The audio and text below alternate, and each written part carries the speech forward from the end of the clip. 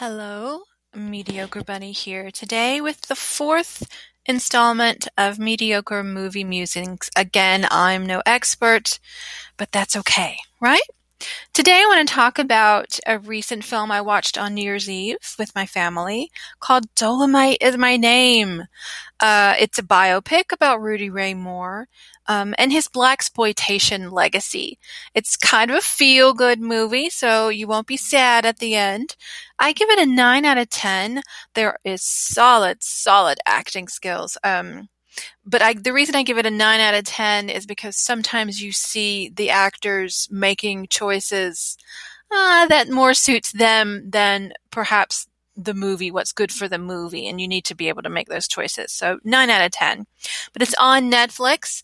Again, it's blaxploitation, a Rudy Ray Moore biopic. Check it out. Let me know what you think.